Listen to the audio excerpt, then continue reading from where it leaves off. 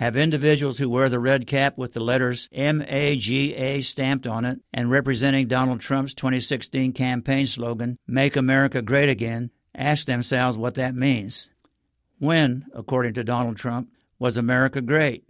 Was it during the 19th century when the black population was enslaved? Was it during the time known as the Jim Crow era when black Americans in the South were not allowed to vote?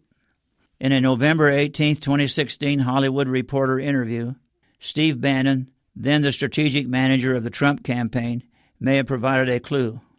He said that what was to come would be comparable to the 1930s, which, of course, was a time when the United States had many sympathizers for fascism.